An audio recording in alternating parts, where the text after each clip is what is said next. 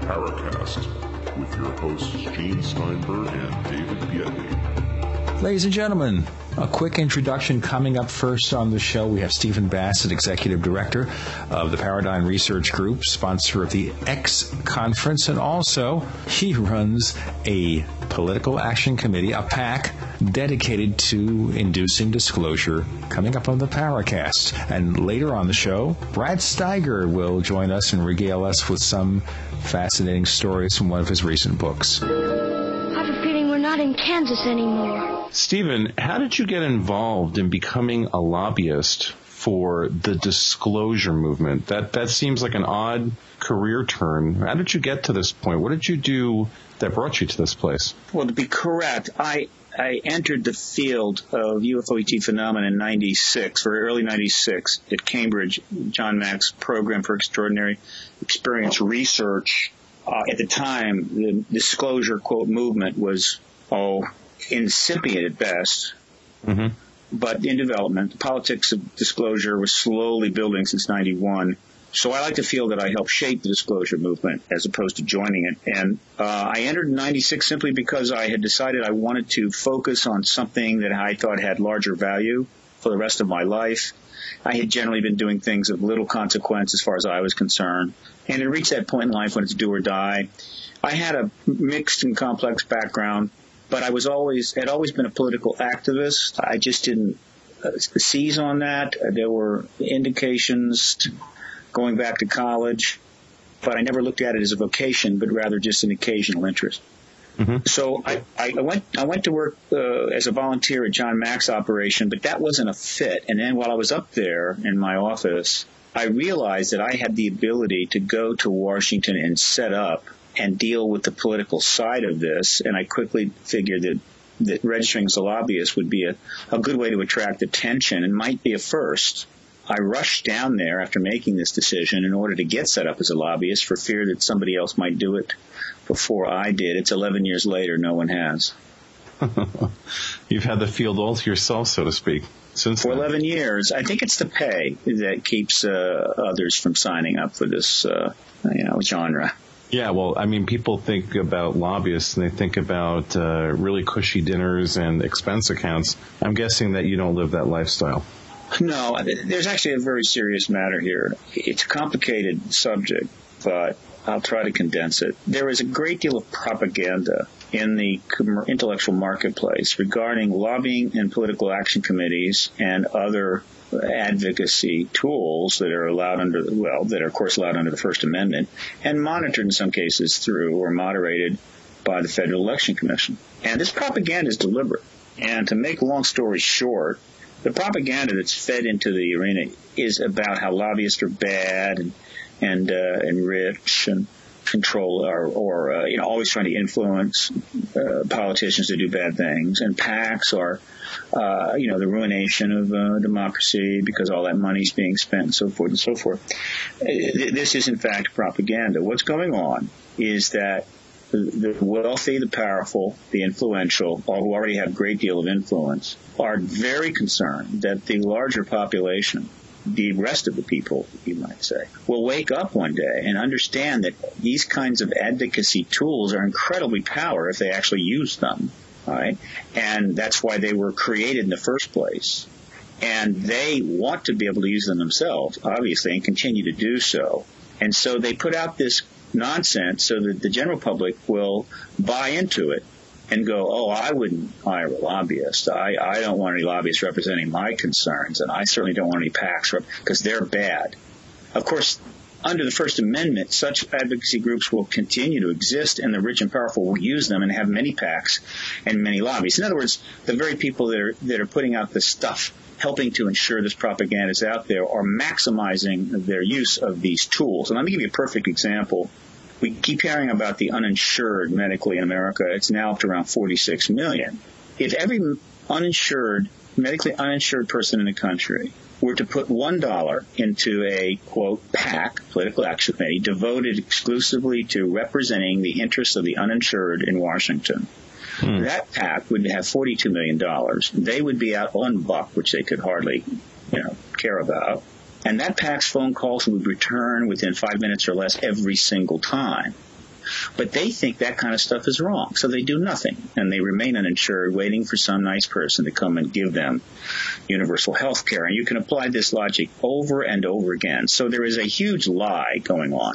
Yeah. You cannot operate a democracy without advocacy, and you can't do that and expect everyone to do it for free. You have to pay for it. And so the American people need to grow up and stop being children and stop being irresponsible and start taking responsibility for their needs and actions and fund, collectively, of course, and thus economically, the pursuit of their interests in Washington. And because they're not doing that, they're paying extraordinary costs, and eventually their loss of lifestyle as well as the loss of American prestige around the world. Well, certainly the media keeps them in a place where they believe they don't have that power. And that same media, of course, has always moved to marginalize any discussion of paranormal topics, and certainly the topic of UFOs, which leads to the next question. What approach can one take in the work you're doing? What approach do you take to try to create an air of legitimacy around the discussion of this topic? What tools do you use? Well, the first tool is to take as a matter of fact that you're legitimate. I don't need to, quote, legitimize my rights to free speech or my fundamental constitutional rights to anybody. They exist de facto as a citizen of the country. And the very first thing you do is you acknowledge to yourself that your work is legitimate. If somebody else doesn't think that, tough. What has happened since 1947 is part of a massive propaganda and disinformation campaign by our own government waged against our own people, was to ghettoize and issue a concept, in this case, UFO phenomena, and everything attached to it. This is a very common tool that's been used as long as there have been governments. Ghettoizing people, ghettoizing religious groups, ghettoizing ideas, building a wall around them with bricks and stone or ridicule curtains or what have you, and then anything that's attended or attached to that ghettoized target then gets lumped together and tossed in, and thus you isolate whatever the target is from the rest of the community, diminish it, degrade it, and eliminate it as a factor in society. I think we all know some of the common examples of this in the 20th century. The government did this with respect to UFOs as a focused project starting in the early 50s. So under that approach, in due course, anything associated with the phenomena was illegitimate. It didn't matter whether you were an astronaut or a Pulitzer Prize winner or had 3 PhDs. This is, of course, evil, venal government policy. And so I am legitimate de facto. And anyone who assumes otherwise is either stupid, has an agenda, or simply doesn't know better. So you start with your own sense of self-legitimacy. I'm not going to spend a lot of time trying to prove legitimacy to people who don't even know what they're talking about to begin with. So when I walk into a room, I'm legitimate. Anybody who wants to think I'm otherwise, make their case. I'll take them on. Because otherwise you spend your entire time justifying your very existence or right to function. I encourage other people to take this tack. In dealing with this topic, though, and this is a problem, of course, we run into on the Paracast, trying to have serious discussions about things that people inherently have credibility issues with because of their cultural conditioning. I mean, I understand the stance you're taking because Gene and I had taken that stance on the show. We're both people who had careers and credibility in our respective fields, and we've thrown our hats into this discussion because of our interest to see it be discussed in a more rational way. And it turns out that that's a very difficult thing to do. Between the cultural conditioning and then, on the other hand, the incredible amount of infighting in the UFO field, it becomes very difficult to stake out any kind of productive ground. So the question is, how do you find going into government, which is what you're doing, which is a noble and brave thing, how do you find you're able to carve out a context to have a legitimate discussion? Just from our own curiosity, because we want to learn how to do this as well. My role is not to carve out a place for this position within the context of the ghettoization of the issue by the government. My role is to end the ghettoization itself so that everyone can carve out a position or have a position de facto. Remember, I'm an advocate, right? I'm not trying to get a place at the table.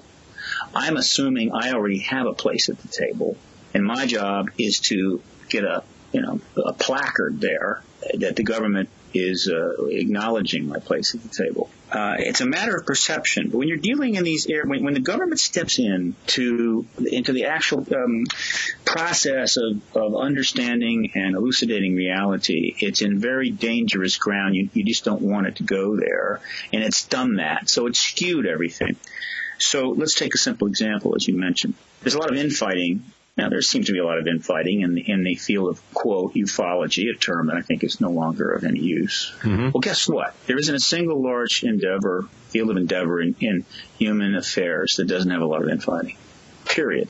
So that doesn't affect me. It doesn't move me at all. And it would be nice if there were less, but so what? The problem isn't that there's infighting. The problem is, and has been from the beginning, and I think the focus must remain there. The number one problem in getting this issue off the dime and moving forward is the United States government.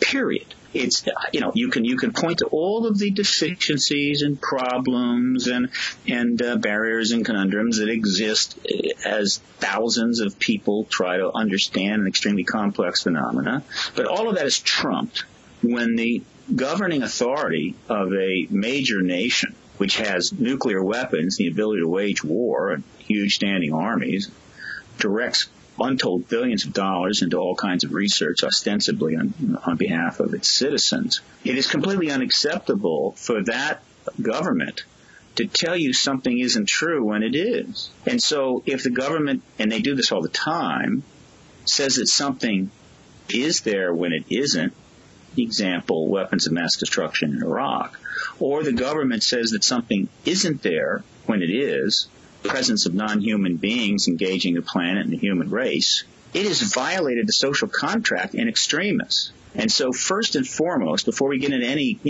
obsessive self-analysis or picayune examination of the faults of the people trying to get to the truth here, you directly confront the government, which has interfered with the truth process itself for 60 years, and you absolutely reverse that policy by throwing out, unelecting, not voting for, impeaching, indicting, and removing in whatever way possible those individuals that support that kind of mendacity. That's where I'm targeted. So it has nothing to do with my right to be at the table. It has nothing to do with whether it's serious. It has nothing to do with carving out a space. It has to do with directly confronting a government policy which at one time served the American people possibly as a matter of national security and now has become simply another component in a vast empire of secrecy and abuse of power.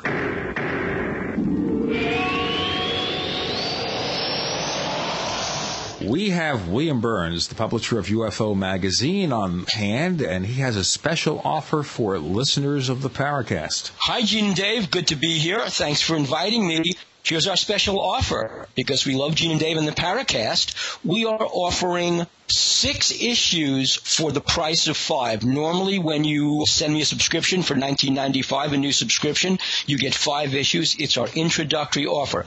But just for our friends on the Paracast and friends of Gene and Dave, we're going to throw in an extra issue and give you 6 issues for the price of 5. That's 6 issues for $19.99. Just for you. How do we take advantage of this offer? There are 3 ways to take advantage of it. One is, if you're online, go to www.ufomag.com, hit subscribe. When you come to the PayPal page, just put in under item, Paracast offer, $19.95, and I will know that you get 6 issues for the price of 5, or you could send your check or money order to UFO Magazine, Post Office Box 11013, Marina del Rey, California. That's Ray spelled R-E-Y, California 90295. Put down your name and your address, and on your name and address label, put down Paracast offer. You can also put it on your check for $19.95 in your money order. I will know exactly what it means because I'm psychic, and I will credit you with 6 issues instead of 5 for that $19.95. Or you can call me at 1-888-UFO 888-628-6242. Leave me a message. I will call you back, or if I'm in the office, I'll pick up and just say, hi, I'm a friend of Gene's and Dave's. I listen to the Paracast. Here's my special offer, and I will take your name and address and your credit card and send you 6 issues for the price of 5, and that's how you do it. Gene and I love to hear from our listeners. If you'd like to share your thoughts with us, send your messages to news@theparacast.com. That's news@theparacast.com. And don't forget to check out our website at theparacast.com, where you can download past episodes of the show for free and visit our dynamic discussion forums. Also, please patronize our sponsors. Tell them that you heard their ads on the Paracast. They'll appreciate it, and we will too.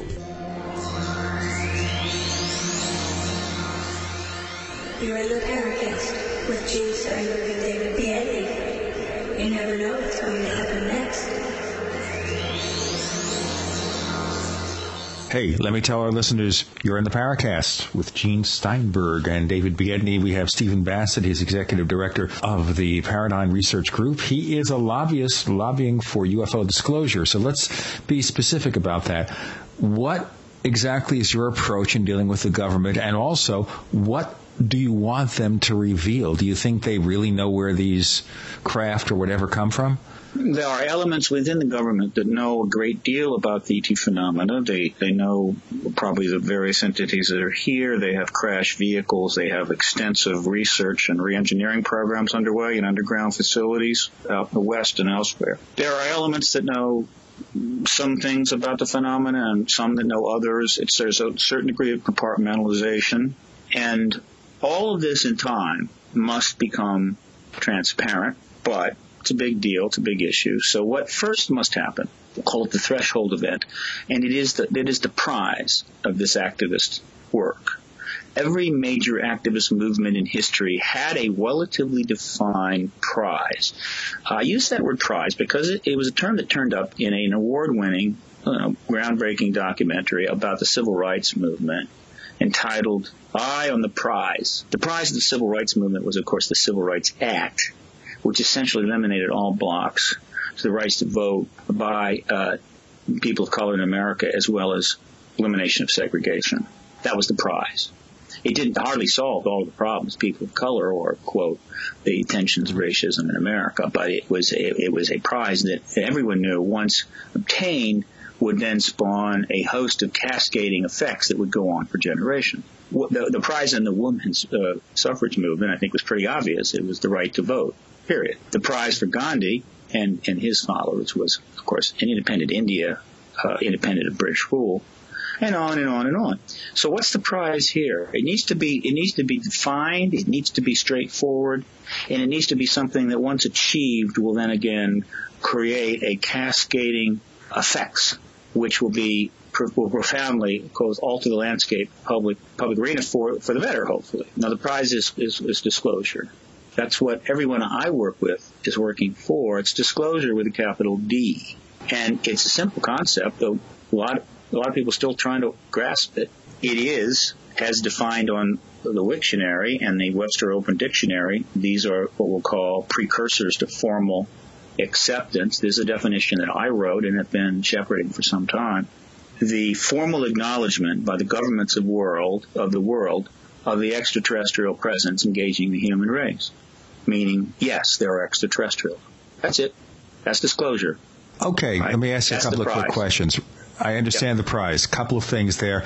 Number one, we had also, of course, Dr. Greer's Disclosure Project, which has gone nowhere. Now, do you work with them, or are you separate from Dr. Greer's association? What? Dr. Greer and I are in the same train. We're just in different cars. The Disclosure Project has not gone nowhere. It has accomplished a great deal. And that work goes back to the very early 90s, and it culminated in a press conference held at the National Press Club on May the 9th, 2001. A significant press conference. If you know everything that happened, not everybody does. It's been criticized by people that are not really knowledgeable. There were media effects there was an impact on the political media, and it was very likely, in fact I was aware of certain developments, that there would have been follow-up investigations leading to who knows what, but all of that came to a halt with the 911 attacks. That was the problem there. Everyone got set back by that. The Disclosure Project went into a kind of suspension while Greer shifted his attention to alternative energy issues, which might have shed light on possibly the energy aspect of the ET Truth embargo. A very complicated and dangerous approach, but he's put a lot of effort into it, and he went and wrote his autobiography and attended to his own family, who he neglected, quite a bit while he, pursued the civic work of public activism on this issue. The Disclosure Project will reignite at any time, so I wouldn't worry about that. And I continued in my own track. I had a simpler and easier, a more inflexible track.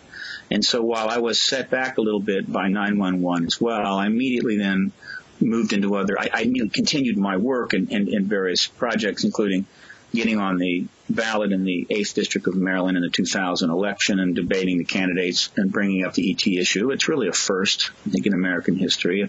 And then I created the X Conference, which first took place in April of 2004, and then again in April of 2005, bringing together witnesses, researchers, and what have you, right in Washington, and inviting the Congress and staff members to come. The third one will occur in just a few days, September 14 through 16 at Hilton Gaithersburg outside of Washington. And once again, we'll continue that particular activist tool. And we'll have a fourth one in April 18 through 19 of next year, in the middle of the primary season. All the information on the X Conference is at x-conference.com, x-conference.com. And, you people can sign up or show up and join with us on that. We're on different tracks, but we share the same goal, disclosure, as does all of my colleagues, Alfred Weber, Michael Sala, Paola Harris, Mike Bird, Victor Figiani, and new people that are emerging in the UK and France and Germany. Disclosure is the prize. In that regard, your listeners need to know 3 fundamental things from our little chat. Everything else is gravy. These 3 things they need to make a note of and remember. They are as follows. There is an extraterrestrial presence engaging the planet. That's an absolute certainty. It's not up for debate as far as I'm concerned anymore. Those who want to debate it can do so. They can debate how many angels can stand on a pin. I don't care. It's their business. The government is fully aware of that presence and has chosen to embargo the truth of it and the facts of it from the American citizens, and other first world governments have followed the American lead in this regard since 1947 and before. And the third point is that this embargo is literally falling apart after a pretty good run of 60 years. And as a result, the disclosure event could take place at any time, as in tomorrow morning, and that your listeners need to be prepared for this, prepared to participate, prepared to understand, and prepared to engage the government to ensure that this seminal, it is in fact and will be the most profound event in human history. This seminal event will not be used by any subgroups, cabals or otherwise, to manipulate the American people in ways that are unacceptable. Those 3 things they must know. Be prepared for disclosure at any time. Stephen, our audience is probably better prepared than the average television viewing audience for this, but that said, there are issues that come up, and certainly one of the things that we try to do on the Paracast is foster an open-minded discussion about this phenomenon in general. And I say this from, the point of view of me being someone who has had multiple UFO encounters in my life, some of them rather significant, mass-level sightings. That said, Stephen, when you say that, the very first thing you postulated was that, the reality of this is that extraterrestrials are engaging the Earth. To which I contend that clearly something outside of human experience, normal human experience, seems to be engaging us. But what leads you to say that this is extraterrestrial? There are a number of theories about what this could be. What hard evidence has emerged that you know of that would indicate that this is extraterrestrial in nature versus cryptoterrestrial or interdimensional? And how do you delineate those things? Well, first of all, the evidence for an engagement of some sort of non-human presence is overwhelming. And non-human, absolutely, absolutely. Yeah, okay. All right, so let's start with that. That's a given. Now, then the question becomes: there's an infinite number of questions you could ask then, well, about this, quote, non-human engagement. Oh, yeah. The first one would be, from where? Right. All right. Now, let me make it clear. It doesn't matter to me from where it is. It can be coming from, well, it almost doesn't matter. If it's from another dimension, fine. If it's from another planet, fine. If it's from the inner Earth, a little less fine. Right. But even if it's from the inner Earth, if you consider the terrestrial, meaning the surface of the planet, those living within the biosphere of the planet, then even inner Earth almost becomes extraterrestrial. But let's skip the fancy language. Look, Occam's razor applies here. The most simplest explanation is usually the right one, and you start with the simplest explanation. In this case, it's a no-brainer, right? We live in a biosphere on a planet that revolves around the sun. The galaxy is filled with billions of suns, and increasingly we're starting to learn that almost all of them have planets around them. Some of those planets are going to be in life zones. They're going to have biospheres. They're going to create life, and some of that life is going to eventually build spaceships. That's so simple and straightforward, I think any sixth grader would get it. And so before we get into multi-dimensions and astral projections and inner Earth and cryptozoology, I think you assume that if there's non-human beings flying around, they come from another planet. And the easiest way to get to that Occam's razor point is to ask yourself a simple question. If the human race had the ability to travel to any star in this galaxy in a modest amount of time, weeks, days, or months, would we or would we not be traveling through the galaxy? Of course we would. Of course. And so, end of discussion. Most of these counter arguments that you hear about inner Earth and extra dimensions and the other stuff, it's an intellectual exercise. It's fine, and someday we may have some of these details, but unfortunately most of it's not really up and up. Most of it is arguments being put forward to try to defer or delay this ultimate realization. A lot of people are just not ready yet to accept that we're living in a galaxy filled with other life and civilizations, and so they just keep dodging and weaving and faking and juking and hoping there's going to be some sort of exotic explanation. Do you really think that's true at this point in time? I think that with the proliferation, certainly in the last 40 years, of the media that deals with this topic, if anything, I think the argument could be made that people are not only ready, but almost wanting this to happen. Well, look, half the American people believe that there's an extraterrestrial explanation behind UFOs. Mm-hmm. The polling doesn't break it down much after that. It doesn't poll, okay, well, those of you that believe there's an extraterrestrial, how many think it's from another dimension? How many think it's from another planet? They don't do that.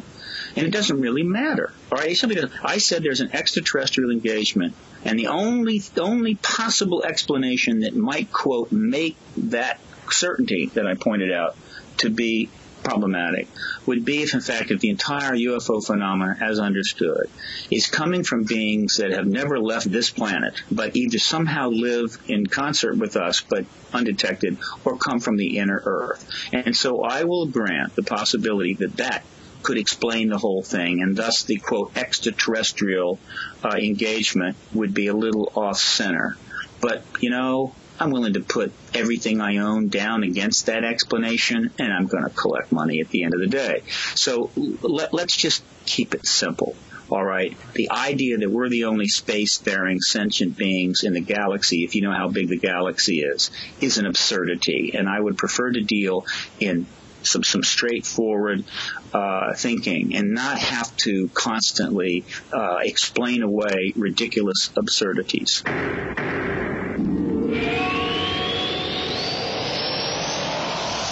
If you're looking for a better way to present or collaborate during your conference calls, your solution is simple. Web conferencing with GoToMeeting. During your call, everyone logs on to gotomeeting.com, and your computer screen shows up on their computer screens. It's like you're all in the same room. GoToMeeting is perfect for sales or product demos, training, or real-time collaboration. Plus, you're not charged per minute like other providers. You can meet as often as you want, for as long as you need. With GoToMeeting, you can meet with anyone, anywhere, without leaving your office. You'll not only save time, but money too. See for yourself. Try GoToMeeting free for 45 days. Just visit gotomeeting.com/podcast. That's gotomeeting.com/podcast. Try GoToMeeting today. You're in the Paracast with Gene Steinberg and David Biedny. You never know what's going to happen next.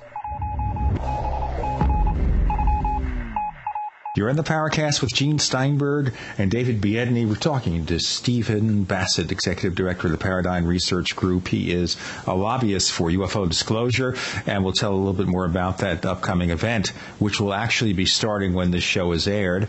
And David and our old friend Jeff Ritzman will also be covering that event in person. David, you had a question. I know you're champing at the bit. Well, see, Stephen, the thing is, on the Paracast, we're known for being very opinionated and strong in those opinions. Good. So we relate to you in that way, but we also would probably say that when someone makes definitive statements, it's dangerous territory. And here's something I just want to put forward to you. I attended months ago, back in the spring, a local MUFON meeting, and people knew who I was. I started expressing myself in the way that only a native New Yorker can, with a bunch of other native New Yorkers. And somebody asked me about a certain aspect of the UFO realm, and I started going to an explanation. They stopped and they said, "Oh, no. Give us the Reader's Digest version." And the problem is that it's our belief that this phenomenon does not have the equivalent of a Reader's Digest version. That when we make definitive statements, what that does, and again, I'm real guilty of this myself. So I say this not in any sort of an accusatory tone, but just saying this is what I've found, that when I make definitive statements, that ends up basically setting up a situation where having discourse about this topic is difficult. And this is, I think, in terms of talking to a larger audience about this, which is really, at the end of the day, what's going to happen if there is indeed a form of disclosure or disclosure of information that, and I contend that when disclosure comes, we are going to discover that it is not what we thought it was to a certain extent. And I'm not saying it's completely different from what we thought it was, but if we try to find the reasons for the fact that this whole topic has been kept so secret for so long, one starts to wonder, and this is going to be my next question to you. In your opinion, why has this been kept secret for so long? What is the secret agenda around this? And this is probably the $64 billion question. No, I'll get to that. Let's back up for a second. All right. You're getting into some very important stuff, which needs to be clarified. You're right. Definitive statements have the potential to be dangerous if they're incorrect, which is why one should be very careful when making them. Right? Don't make definitive statements unless it's solid. Right? That's just prudent and intellectually wise. So when I say to you that the effects of gravitational attraction toward the center of large masses, either whether viewed as in a Newtonian way or in a relativistic way, is constant and pervasive throughout space, and I make that as a definitive statement based on a considerable amount of investigation by scientists going back a very long time. That is a wise thing because, in fact, that it is true. It is well substantiated. And therefore, anybody who said, well, a definitive statement is a dangerous thing, and therefore I'm going to walk up on top of a 20-story building and I'm just going to walk off the edge because I believe that gravity may not always apply, and thus I will simply float there and prove you wrong. The objectivity of physics will hit you like a brick wall, as they say. Exactly. The real world as it exists, not as it is interpreted, is in fact definitive. All right. Now, so the fact is, and the fact is that we figured out the world is a sphere, and that became a definitive statement. And those who want to debate it are welcome to do so, but by and large, it is dangerous for them to do so. So when I say that there's an extraterrestrial presence, the reason it would be dangerous to assume that is not the case is because that is one of those definitive statements. All right, the Earth goes around the sun, the world is round rather, and there's extraterrestrial presence engaging the human race. Now, there are tons of things about this field which I cannot make a definitive statement about, and I don't.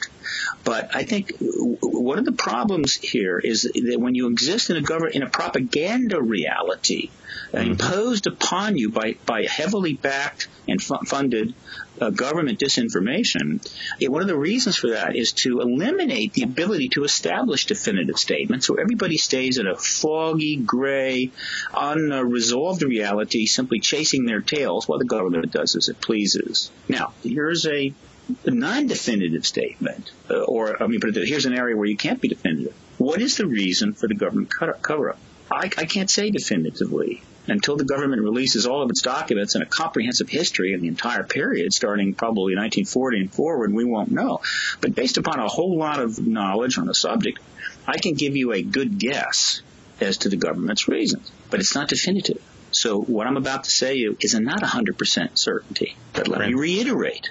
The presence of extraterrestrials engaging this planet is a 100% certainty, and anybody who believes otherwise does so at their own risk. Now, the cover-up started as a standard national security matter. The presence of extraterrestrials became fully known to the government no later than 1947, just as the Cold War, or the next war in an endless series of wars, was beginning. Huge amounts were at stake. They didn't know what it was fully. They didn't know the reasons for the ETs being here. The technology from that craft had huge weapons possibilities.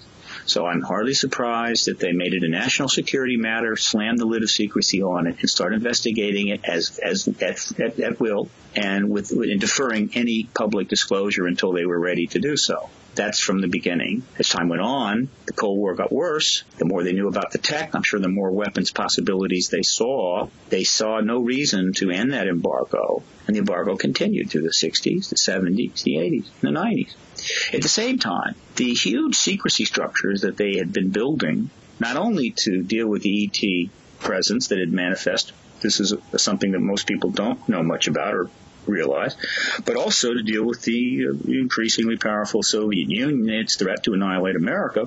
Those vast complexes started to become problematic. They became a problem for us. In other words, the solution started to become a new problem. And as that happened, the ET cover-up then became a justification for an ever problematic new threat to the fundamental essence of our constitutional republic. And so by 1991, when the Cold War ended, the basis for national security sequestration of the ET presence, I think, had lost its validity. And the abuses of power by the secret empire, as I like to call it, had become a national threat. So as far as I'm concerned, from 1991 forward, both ethically, prudently, politically, and socially, the only proper course was the end of the embargo, disclosure of the ET presence, and a process of unfolding of the information about this ET presence so that as many people, citizens as possible, knew as much as possible about the phenomena. Do you feel at this point that the population of certainly the United States will, and we should probably include the world in this, do you think people will be able to, for lack of a better way of putting it, handle a disclosure of this information? And I'm guessing that there are powers at play that have worked under the assumption, or perhaps the excuse, that to release such information would create social upheaval. And this is, I think at a certain point, that became the justification mechanism for keeping the secrecy locked down the way that it was. Do you think that there is certainly potential for that, given the way that the population has reacted to other forms of disclosure of things that have occurred? I'm not sure what other forms of disclosure you're referring to. Well, for example, the sheer criminality, I think, of aspects of the United States government. I mean, I think. Well, there have been various disclosures and some mea culpas, and overall, the world went on without much upheaval. There's never been anything that I've seen that's happened in my lifetime that upset the apple cart of society. 4 points need to be made. All right. First of all, it is not necessary for a transition to the new paradigm, the post-disclosure paradigm, to take place. It is not necessary for the entire population to be on board the train. All is needed is a critical mass of aware people who have the means to address the issue and move us forward. That's been the way it's been in all of human history. We didn't need every single member of the South on board for a Civil Rights Act. We just needed a critical mass of people in the South on board, and once you had that, you got your Civil Rights Act. So that's point number one. Point number two, even if there is going to be some discomfort, it just doesn't matter. Disclosure is going to take place whether you're ready or not. All right? And number three, I have long since doubted that anything the government does, frankly, or any agenda the government does, truly is concerned about what the average American citizen may or may not go through. Sure. I believe the government has lost its way and is now run by people who are detached from reality, ethically challenged, and not fit to lead. And I blame the American people primarily for that. So, well, that is irrespective of UFO reality or lack thereof. I think that's a truism, and I think a lot of people are beginning to accept that. As a matter of fact, what is it, the last survey that I was mentioning on the show, that we have an 18% approval of Congress. This is after the Democrats got in everything. We don't believe the government. And the other thing about it, too, is we don't believe what the government says in general. Right. Yet they say UFOs don't exist, but we tend to believe that. Or no, the polls will say exactly the opposite. Forgive me don't mean to embarrass you, but I'm basically an expert in this field, so I know what's going on. There are many polls, and there have been various questions phrased different ways, but if you were to read all the polls, this is where the American people are, relatively, with some accuracy, give or take a few percent here and there. 50% of American citizens believe there's an extraterrestrial explanation behind the alleged, quote, UFO, unquote, phenomena. 50%. The percentage of belief, that answer in percentage points, broken down demographically, is very revealing. Not surprisingly, contradictory to the government propaganda. The higher the education level of the individual, the higher the income level, the higher the percentage of people who believe there's an extraterrestrial explanation, meaning that poor people living in rural areas who are not well educated are less likely to believe there's a extraterrestrial hypothesis. Between 80 and 90% of the people, and this is a very definitive question, therefore much less ambiguous. But a much more definitive question was, do you believe, there's something ambiguous about this, that the American government is telling you the truth regarding UFO phenomena? The answer is between 80% believe, typically as high as 90% believe that say the government is not telling the truth. That's an extraordinary number, by the way. That's reassuring. Oh, yeah. Yeah. Well, it shows the American people are not stupid, but the fact that they believe that and there isn't some sort of massive national investigation going on is a sign of just how skewered the whole reality is. And then recently, they added another question, a new question to the poll. Have you had contact with what you would consider to be an extraterrestrial beings? And I think in that case they were throwing in angels and maybe beings of that type. And 20% of the American people said they've had such contact. These are extraordinary numbers. That's the status here right now. But that also raises the biggest objection some people do make to the ETH.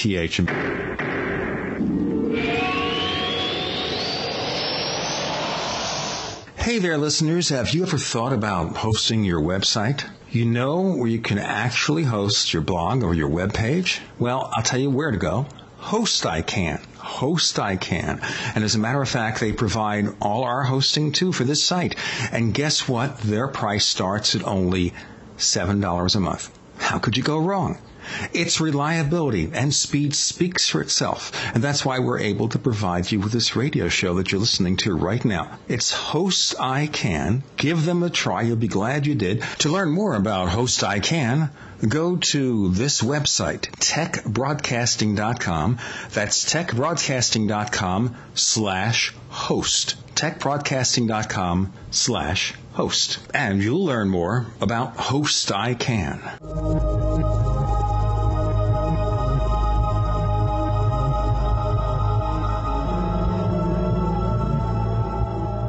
Fate magazine provides true reports of the strange and unknown. Keep up with the latest on angels and miracles, psychic phenomena, ghosts, UFOs, life after death, and much, much more. To receive your free issue of Fate magazine, call now at 1-800-728-2730 or visit their website at www.fatemag.com. That's 1-800-728-2730. 2730 or www.fatemag.com. What are you waiting for? Your fate awaits. You're in the Paracast with Gene Steinberg and David Biedney. You never know what's going to happen next. You're in the Paracast with Gene Steinberg and David Biedney. We're talking to Stephen Bassett, Executive Director of the Paradigm Research Group. The objection, I think, voiced is the fact that some kind of phenomenon where we contact beings from elsewhere has been part and parcel of human history from probably the very beginning. So, right. So are we then saying that extraterrestrials, whatever they are, have just been a constant here? I think that Occam's razor says that any advanced spacefaring civilization would be looking for biospheres wherever they are, and once they find them, we'll either utilize them or monitor them indefinitely. And since we know the age of the galaxy, we know the age of our solar system and so forth, there has been sentient life in the galaxy just under simple logic for probably several billion years. So I think the planet's been under scrutiny of one kind or another for that long. So and that's nothing surprising about that. The presence of ETs in the galaxy is ancient. The presence of flying, spacefaring, nuclear power utilizing sentient beings on this planet is in fact only 100 or so years old. So it's us that arrived at the birthing process. We are just lucky that we're here. I mean, we happen to be here at the moment of birth, all right? The birthing process, it's really a bar mitzvah process. And every civilization, every sentient planet has to go through it. Sentient holding planet has to go through it. This is the point, not when ETs or non-terrestrials engage them, but the point at which the species as a whole learns that they're not alone. Obviously, if a saucer comes down 40,000 years ago next to an encampment of Cro-Magnon beings, well, I guess those beings just found out that we're not alone, and the saucer leaves, and so what? I mean, they may have thought they were gods, and they'll paint something on the side of a cave, but nobody else saw that. But that's then. Now we're talking about a fully connected, networked, and highly technological civilization with full global consciousness, able to make phone calls completely around the world in seconds.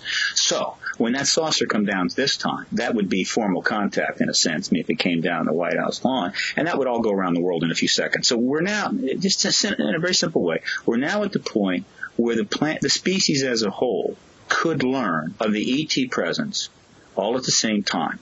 That is the paradigm shift. That's the disclosure event, and that's what's about to happen. And I call it a bar mitzvah because it really is a coming of age. Just like a teenager, or rather an adolescent, reaches the age of 13 and in the Jewish faith is often at that point bar mitzvah, which sort of symbolizes their crossover into adulthood. No one would say that newly bar mitzvah teenager or bat mitzvah, young woman is now ready to quote go out and be a full adult. They're simply acknowledging that they've crossed that line. Well, that's the line we're about to cross. We're still going to be a very troubled race with plenty of problems, but we're going to have entered a new phase, and that phase is one in which we as a planet know that we're not the only inhabitable planet with sentient beings. We're part of a much larger complex, and we're going to have to adjust our thinking accordingly. And every planet that's ever had a sentient being on it has gone through this process before. This is nothing new, which is why I believe there are some protocols involved here, which is why I believe that you can see what appears to be protocols in the behavior of these ETs as they've moved about and around us for the last 60 years. And again, and let me reiterate, I'm not at this point making definitive statements. I'm just making sensible statements based upon the information available to me. I think what will happen after we have disclosure is we will have a process of divulgence of information and understanding and awareness. Obviously, the colleges will finally get involved. The political press will finally see the light. You'll have money pouring into research. And for the next 3-4 years, it will be ETs all the time. And we'll learn a lot about it. The government will possibly hold some things back. There'll be some disinformation, but we'll learn an enormous amount. And after 3 or 4 years, the whole thing will start to become quite boring. At which point, I believe, as per this process repeated countless times over the age, just formal contact, not flying around in the middle of the night and dealing with somebody, but rather formal on the White House lawn contact will occur. And we will then enter another phase where now we're not just aware, but in fact directly engaging, and we'll have an ambassador to the galaxy or an ambassador to the star systems or whatever the hell.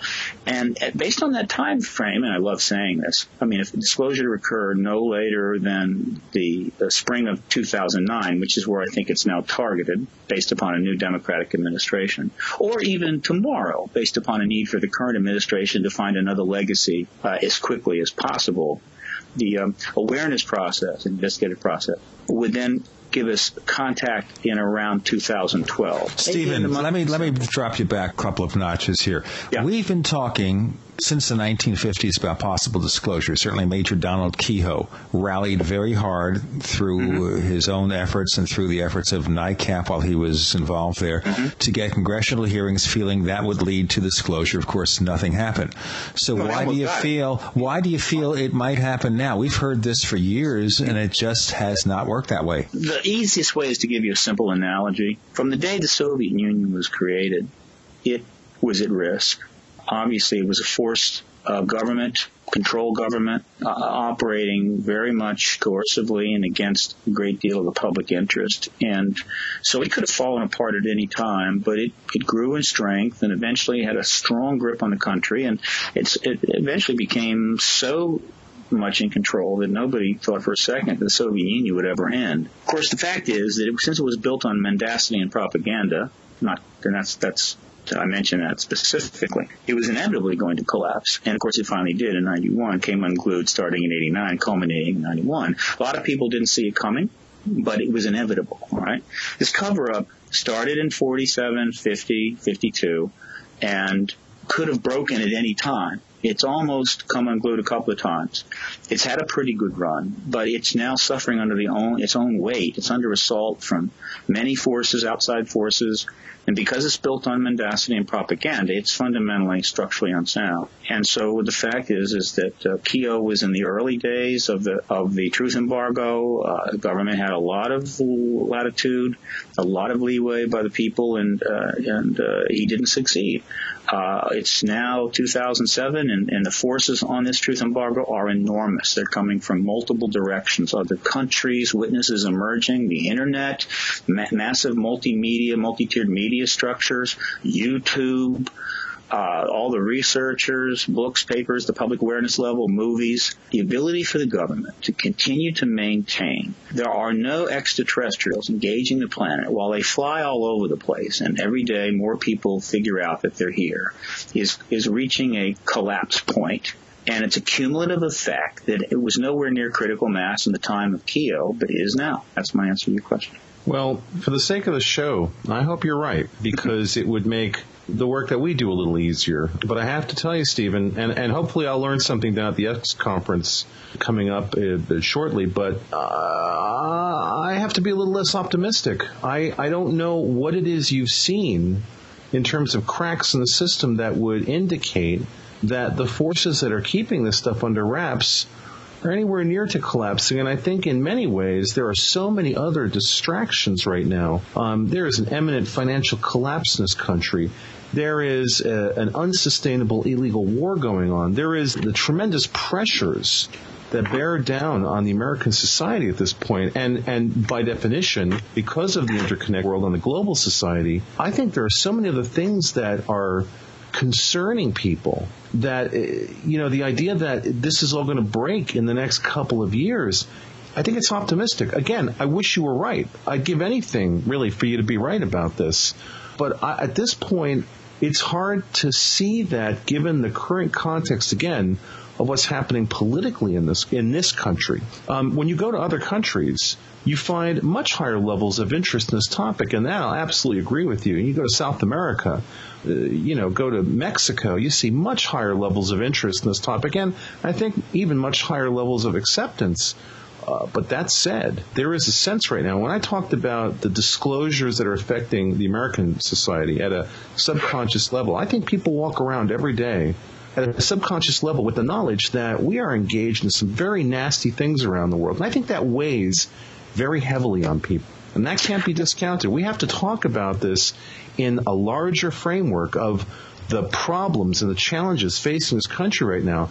I don't know that you're going to find that for the average American, and again, we're talking about United States, that this topic is even really necessarily on their radar outside of a context that deals with entertainment. And I'm not saying that's a good thing. I'm concerned about that. But at the same time, I suspect that's probably not it's not a definitive statement, but it's probably for the most part fairly accurate. So what have you seen? Briefly, do you see what I'm getting at? Very brief. It's like a 4.5-minute warning, guys. Right. Yeah, well, we're down to just a couple minutes, and I'm afraid I'll have to break. But look, you made the key statement was, you see, I don't know what you know. So therefore, and you went on, well, yeah, you don't know what I know. And if you did, I think you'd think otherwise. What we'll have to do is we're going to have another show here soon. Oh, sure. And I'll tell you what I know. And when I tell you that, you'll understand why disclosure is imminent and close at hand. I assure this issue transcends all of the other issues that you brought up.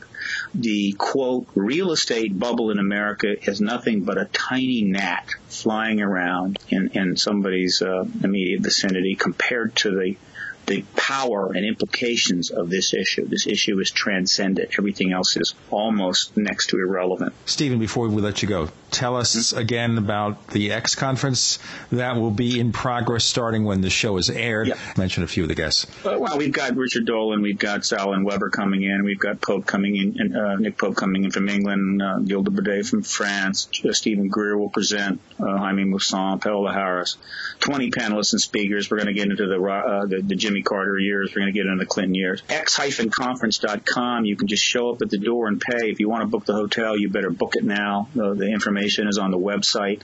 It is the third X conference. These events are not just held so I can, have speakers come in front of you. It is part of the activist tools used by Paradigm Research Group to continue to pressure the government to eventually changing the policy about the ET presence.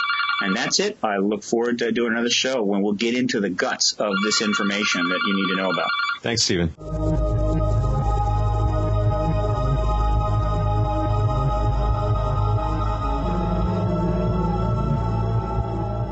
Well, Stephen's got really good energy. He's really very focused, and I hope he's right. But I remain skeptical about the idea that the government is going to disclose something to us. And we definitely have to get Stephen back on, Gene, because we need to delve deeper into what this something is. The idea that we're definitely talking about an extraterrestrial presence, I'm a little uncomfortable with. I think it's a non-human presence. And I think he's a little bit too sure of himself that way. And the other thing is here, a lot of people have said they have secret information that there's going to be a disclosure thus and when. And guess what? Every single time it doesn't happen, they prepare themselves for a great fall by being so certain about things, because the one thing I've seen in the UFO field all these years is that certainty is doomed to failure. And that's why I worry about what he says. It'd be nice to see it happen, but that is one of my main concerns. I mean, you and I would love for that to happen. That would basically mean that we could do this show every day of the week and do it comfortably and not have to worry about how we're going to pay our rent. I mean, this is what is a little frustrating. I agree that this is necessary, but I contend that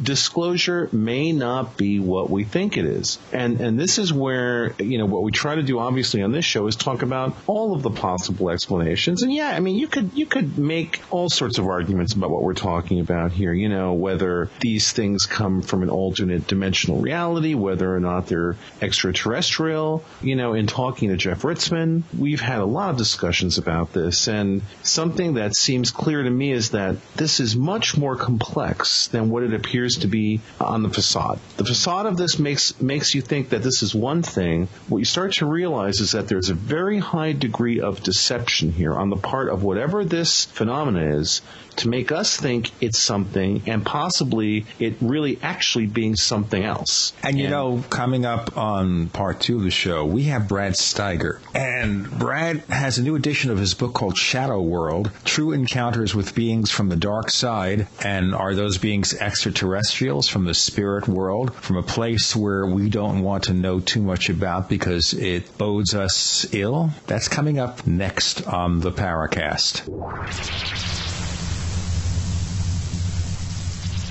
We want to hear from you.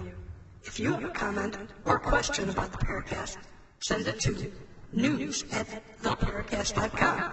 That's news@theparacast.com.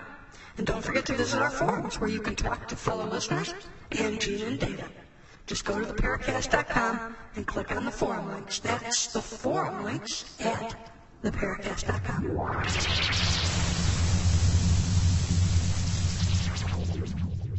So, Brad, recently one of your books of earlier this century, The Shadow World, was released or re-released. It's subtitled True Encounters with Beings from the Dark Side.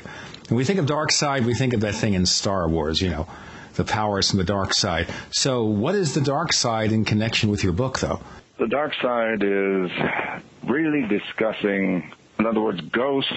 All right, that's one inhabitant of Shadow World. We have to deal with them. But it's really touching on something that I know you've entertained.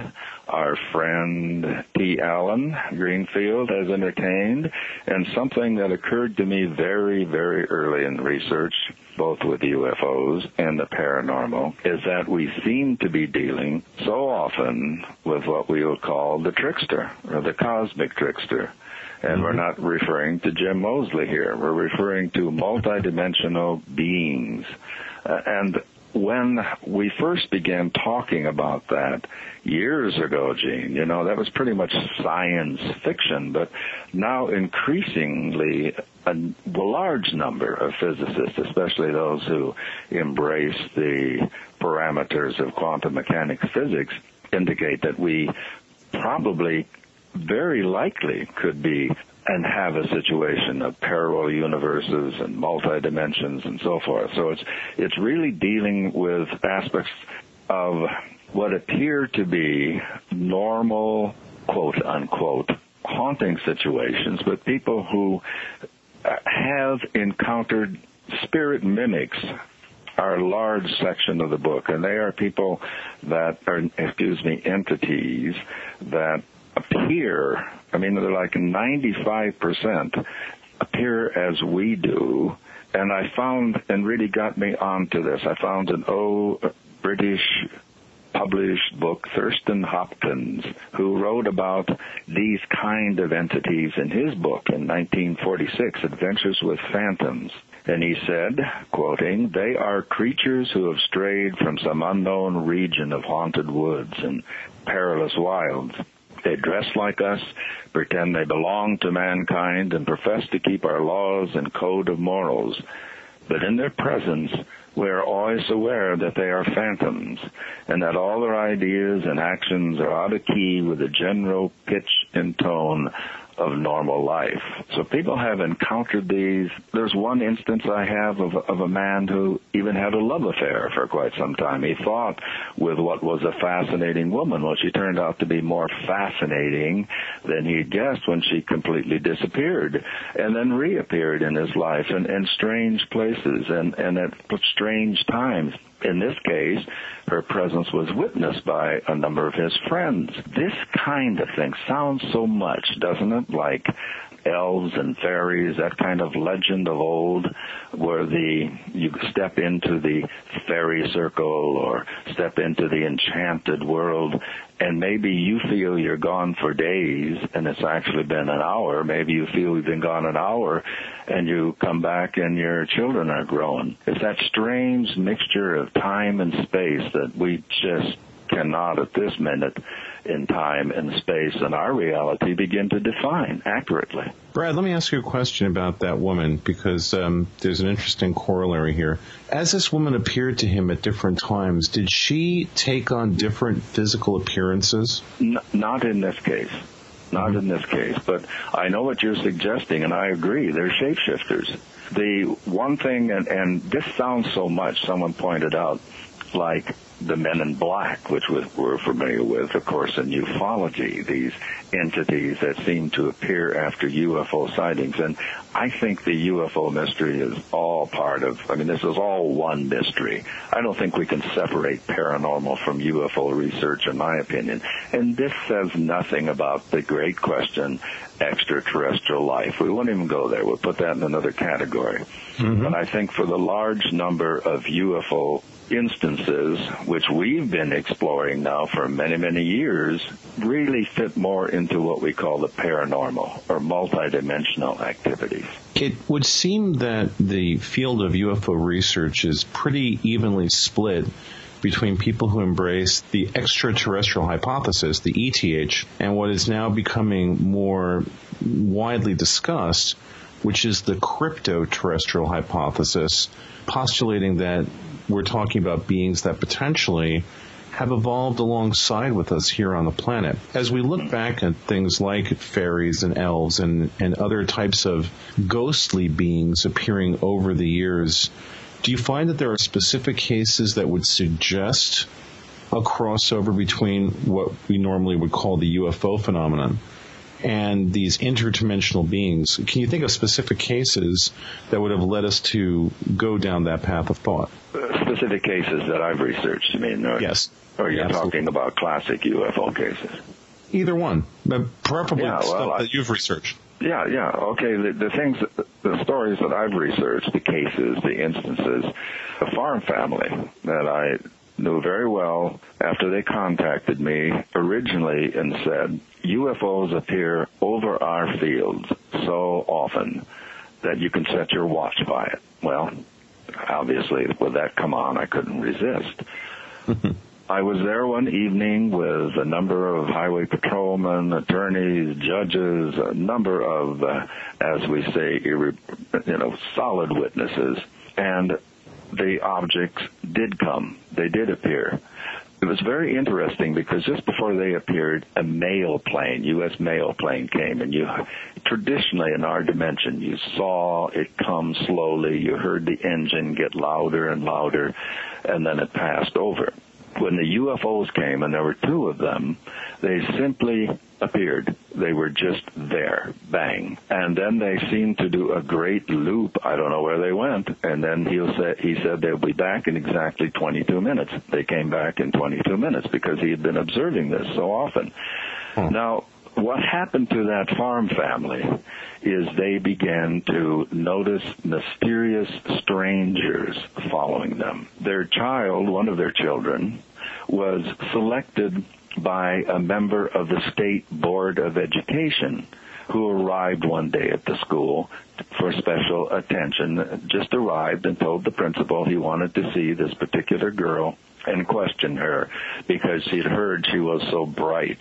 Well, the principal said, thought, well, okay, she's kind of, but it was very strange. And this alleged representative of the state board behaved in a peculiar manner, and it started to get on the principal's nerves.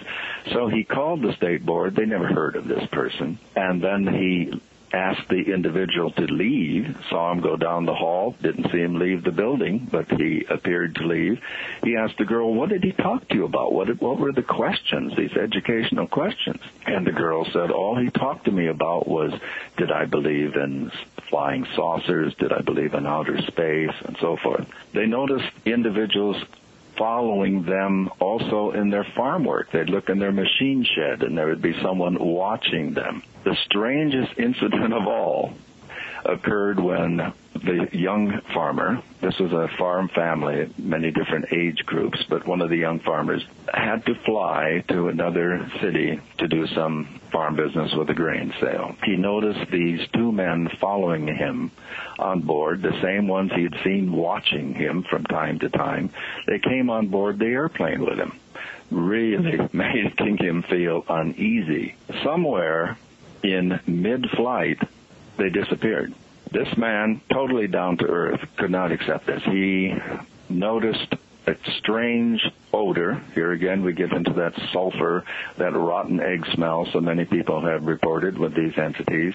but they were not to be found. He assumed when they landed they must have been in the restroom. He waited hours. He checked the baggage department. He checked everywhere. They had literally disappeared. Now, this has happened to a number of individuals where they have been harassed for decades because they saw something. They don't understand what they could have seen because they picked up something and took it from a particular area. A university professor wrote to me that in his native New Zealand, he had innocently picked up a rock with strange markings on it. He had been harassed for 20 years by people who would call him and say, you took it, you stole it, you're a thief. People who claimed to be authorities, anthropologists, or jewelry experts. Oh, I hear you have this rare, exotic rock. Can I see it? He was harassed wherever he went, whatever college he went to, whatever school he started. When he was teaching in one school, an innocent youth came in, and he thought, well, I'm a new teacher, and he wants to get acquainted with the new teacher. The young boy smiled at him and then drew the markings on the blackboard, then walked out, and he never saw that student again.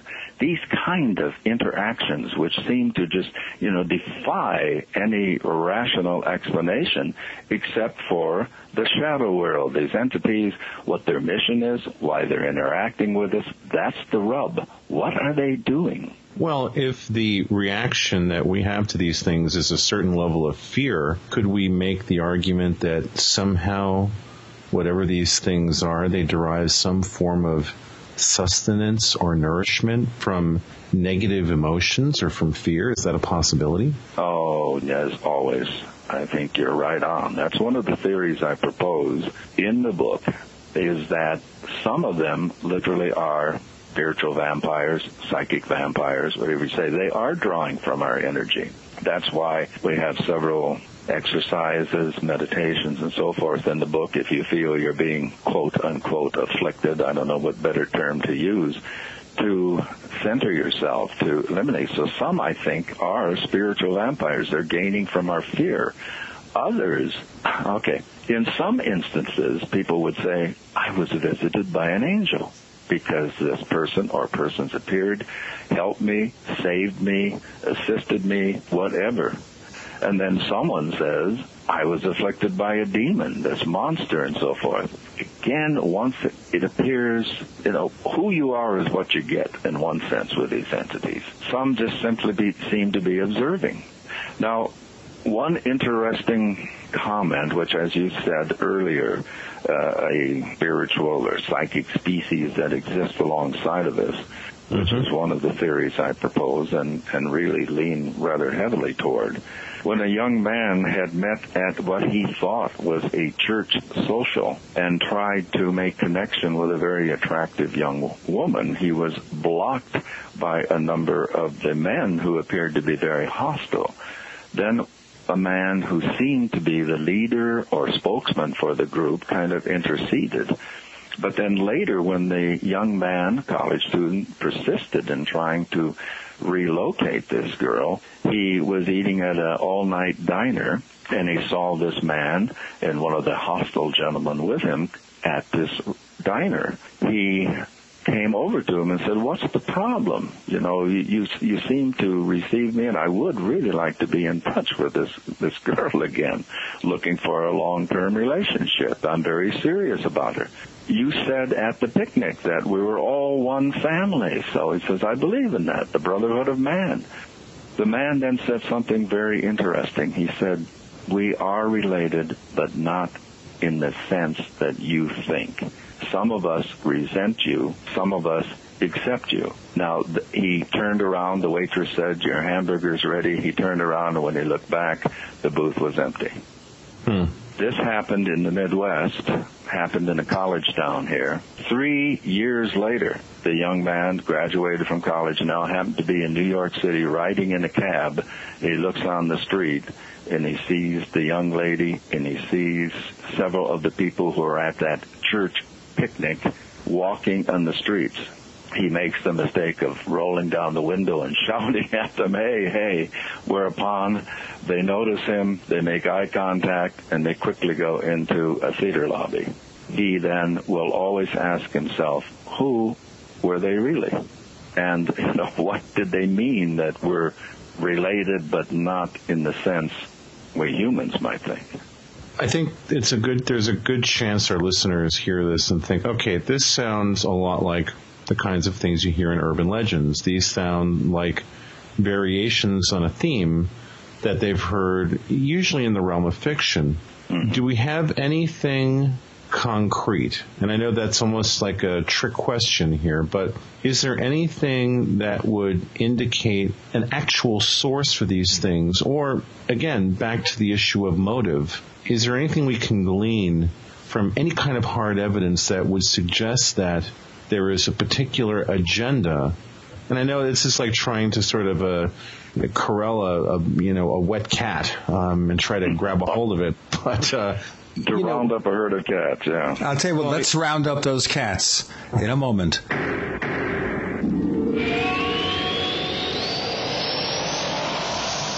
I think most of you know that I love radio, and so I decided to look for the ultimate receiver for AM reception, because I want outstanding AM reception, day and night, especially night where it gets difficult. So I've discovered that C. Crane's CC Radio Plus has earned the reputation of having the best AM reception, which is exactly what C. Crane intended when they designed this gem of a radio.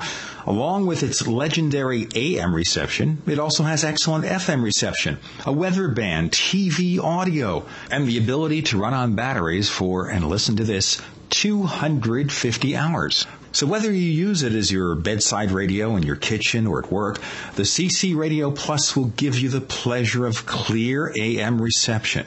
The radio is designed for the clarity of the human voice and the benefits of useful features like 5 memory buttons per band. They work just like memory buttons in your car, a sleep timer, an alarm clock so you can get up at the right time, and a weather alert that now works as an all-hazards alarm. You know what I want you to do? I want you to buy that radio, but also support this show by visiting techbroadcasting.com/ccrane. That's techbroadcasting.com/ccrane to order the CC Radio Plus for $164.95, and that includes free ground shipping and a free C. Crane catalog. Place your order today. You're in the Paracast with Gene Steinberg and David Biedny. You never know what's going to happen next. You're in the Paracast with Gene Steinberg and David Biedny. Brad Steiger, author of millions and billions of books, including Shadow World, recently re-released by our friends at Anomalous Books. And David, you're posing a vast, broad question here. Well, yeah, it's a vast, broad topic, and I'm going to now say something that might make Gene's eyebrows rise up, and I'm sorry, my eyebrows were shaved for this show. Well, forget it. Go ahead. Nice. I learned to do that with you. On the show, I've talked about some of my paranormal experiences. I've talked about a UFO sighting I've had. I've talked about an apparition I saw with a friend of mine. I've talked about an experience centered around my mother's death. I will now mention that in my life, I have had a number of interactions with what I would categorize, Brad and Gene, as these types of beings. I have had a number of interactions with a female who, and this goes back at least 20 years, maybe a little longer than 20, actually, a little more than 20 years ago. I had a number of interactions with what I ultimately ended up dubbing as a succubus. And again, I kind of go on a limb here bringing this up because already I've received some fairly nasty email about some of my admissions on this show, but I actually experienced for about 2.5 years recurring interactions with what I could only categorize as a shape-shifting entity. And this involved her doing things like essentially materializing, appearing almost out of thin air, disappearing practically into thin air, literally retaining one voice but looking completely different. When I say completely different, going from short to tall, going from dark to light, not like minor hair color changes or anything like that. What definitely qualifies as, again, sort of the term shape-shifting, Brad, I think is exactly accurate. I really respect your courage in saying this, Dave, because this is, again, I'm getting files of these types of stories, and people are reluctant to come forth. And as you said, in your position now as a host, you're going to get a lot of emails. I know, and I really respect your courage in saying this.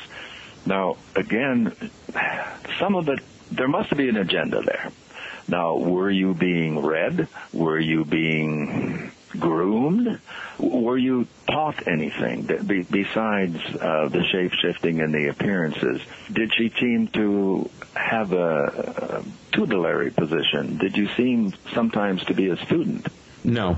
What the impression that I got was that she was literally drawing energy from me. After our interactions, I would be incredibly drained. I would feel sick. Right. I would be shaking.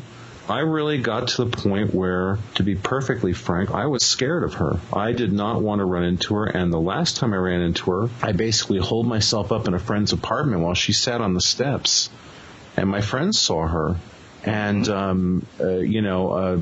they really didn't know what to make of it at the time. They said, "Oh, it's just this crazy Biedny and another one of his wacky girlfriends or something." But I tried to explain to them, look, I cannot and will not even confront her because I don't know what she is. And when I said it that way, these two very close friends of mine looked at me and said, "You don't know who she is?" I said, "No, I don't know what she is."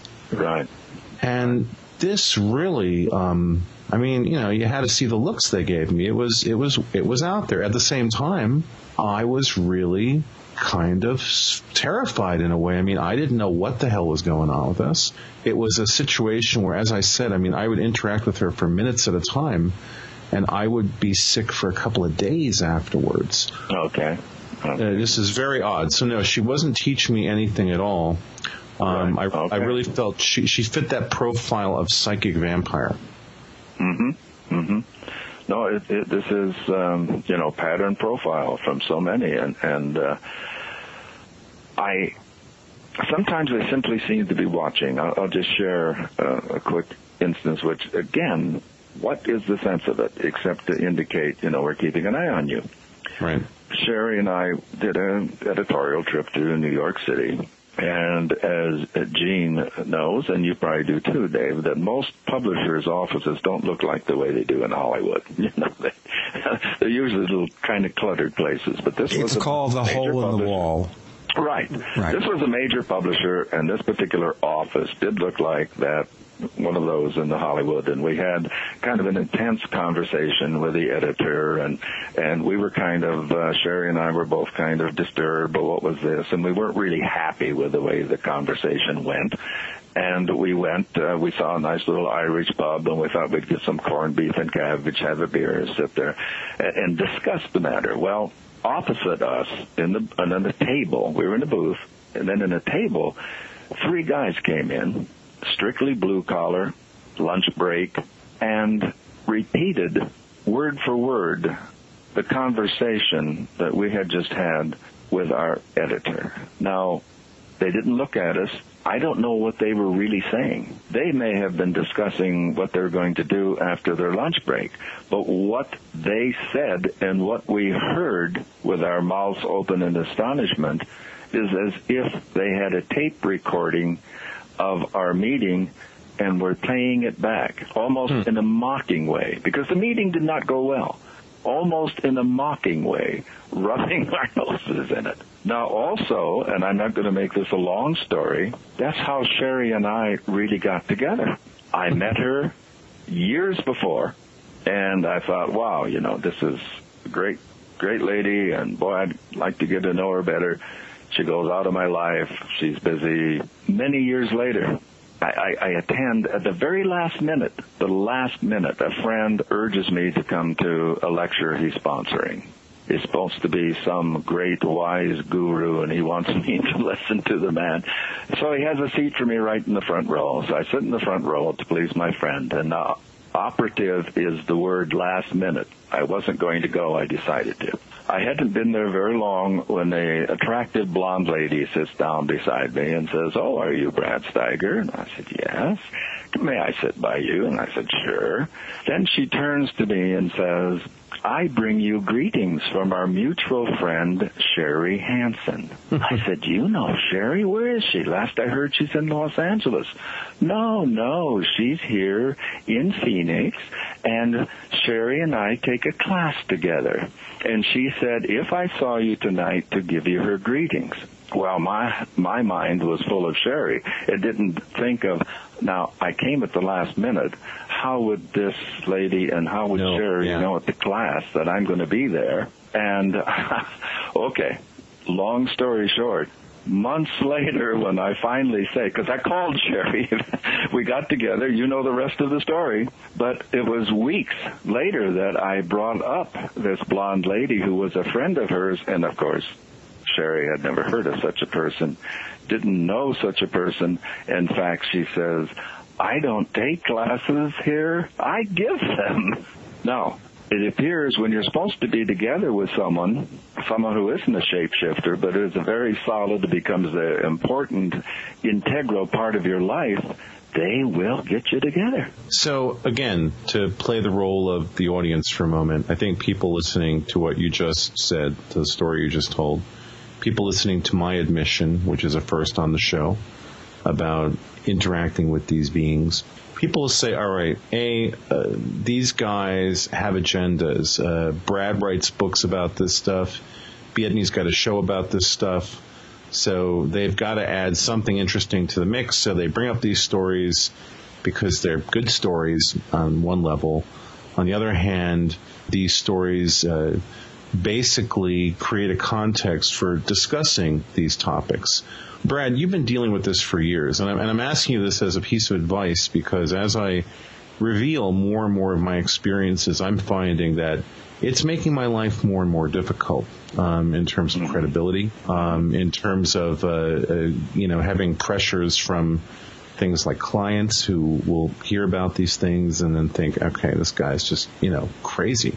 How do you deal with these things in your life? How do you sort of frame them in a way that you don't sound completely nuts, yet you leave the door open to the idea that maybe these things are mental projections. Maybe we're creating this reality, and that's how reality really works. It ends up being some combination of what's going on externally combined with a manifestation that starts as an emotional or intellectual projection from an individual. I mean, how do you deal with people, your friends, who listen to you say these things and go, well, what are you, nuts?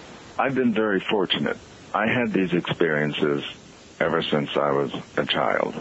Mm-hmm. And I had a father who was complete and total skeptic, a mother who probably, with a different orientation, could have been a medium, a spirit medium.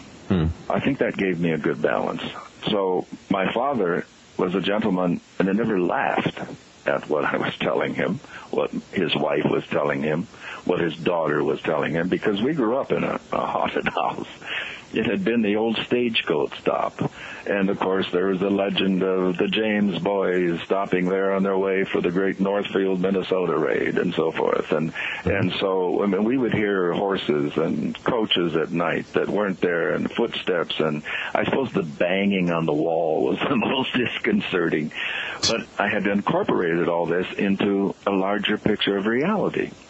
It was when I attended school because I really didn't see any little children except my cousins until I went to public school and realized, that not everyone is perceiving these.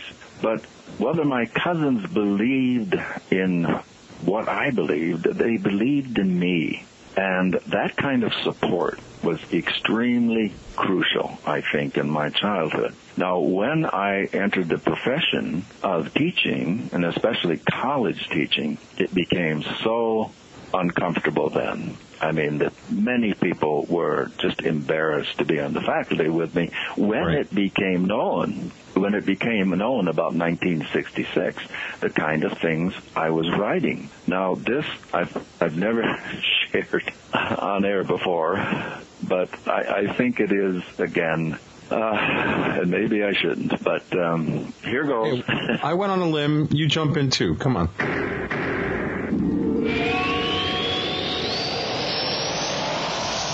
Hey there, listeners. Have you ever thought about hosting your website? You know where you can actually host your blog or your web page? Well, I'll tell you where to go. Host I Can. And as a matter of fact, they provide all our hosting too for this site. And guess what? Their price starts at only $7 a month. How could you go wrong? Its reliability and speed speaks for itself, and that's why we're able to provide you with this radio show that you're listening to right now. It's Host I Can. Give them a try. You'll be glad you did. To learn more about Host I Can, go to this website, techbroadcasting.com. That's techbroadcasting.com/host. techbroadcasting.com/host. And you'll learn more about Host I Can. You're in the Paracast with Gene Steinberg and David Biedny. You never know what's going to happen next. You're in the Paracast with Gene Steinberg and David Biedny, our good friend. Brad Steiger, author of Shadow World, True Encounters with Beings from the Dark Side, joins us. And now, Brad, tell us. Well, I know this will get back in a strange way because there are members of who listen to your program, Paracast, who have contacted me, and we have some mutual connections. So, okay, take this as it is, not with malice, but as, to me, part of the great cosmic joke, okay? Gene, you remember back in 1966, my first big book in UFOs, Strangers from the Skies. Yes, I remember it very well. Yeah, that shows that my mind has not left me yet. It's on its way. We assume, of course, that Jim Mosley is the only senile member of our little group, but... Sorry about that, Jim. Blessings on Jim. Anyway, you remember that it came out, it was the greatest timing in the world. It was right after Dr. Hynek had said there's swamp gas. So UFOs, every paper, everywhere. This was back in 1966. So the book came out just at that time, and of course, just really took off. Well, I was teaching at this very conservative Christian college at the time, and UFOs. And, the faculty members just, oh my gosh, they were embarrassed. At the same time, they had hired a plum. They had hired a Viennese psychiatrist who had come over. He had worked in the UN. He was the master, and this was a marvelous coup for this small college to get this incredible Viennese psychiatrist. So, as if to mock me at a public meeting, they asked him, what about this strange member of the faculty who claims that there are UFOs? He then picks up the microphone and says, yeah, I met a UFO being when I was a small boy. He is the one who taught me everything. Now, that doesn't happen in real life. That only happens in the movie. But this happened in real life. The man they thought was going to put me down because he's this great psychiatrist, great authority, says that he spoke to UFO beings in Austria as a young boy, and that's where he got all of his insights. Well, you know what? Maybe he did put you down for the imitation, not for the fact. No, that was a pretty good imitation. I think it was really good. The only person who can do nearly as good as you is, of course, my esteemed co-host, Mr. Biedny, or Dr. Biedny. Talking about I will not tolerate this infurious... So forget all that. Brad, please, please. What did you say when he said this? What was your reaction? My reaction was, I've met a brother. We became extremely close friends, and What did he tell you about this being? I mean, what did you? I'm imagining you grilled him about this. I'm hoping you did. Oh, of course. And then, of course, a number of other people were bold enough to come forward and begin. It's amazing. It's amazing how many people. Well, that's what led to the whole Star People and the whole Star People questionnaire and so forth that we have on our website. But the Star People series, I mean, how many people had experiences as small children? I call it the activating incident that occurred when they were right around the age of 5 or 6. Then there was a reinforcement around the age of 11 or 12. There was a third reinforcement right around the late teens or early 20s. Oh, I don't want to hear this stuff. Oh, I don't want to hear any of this.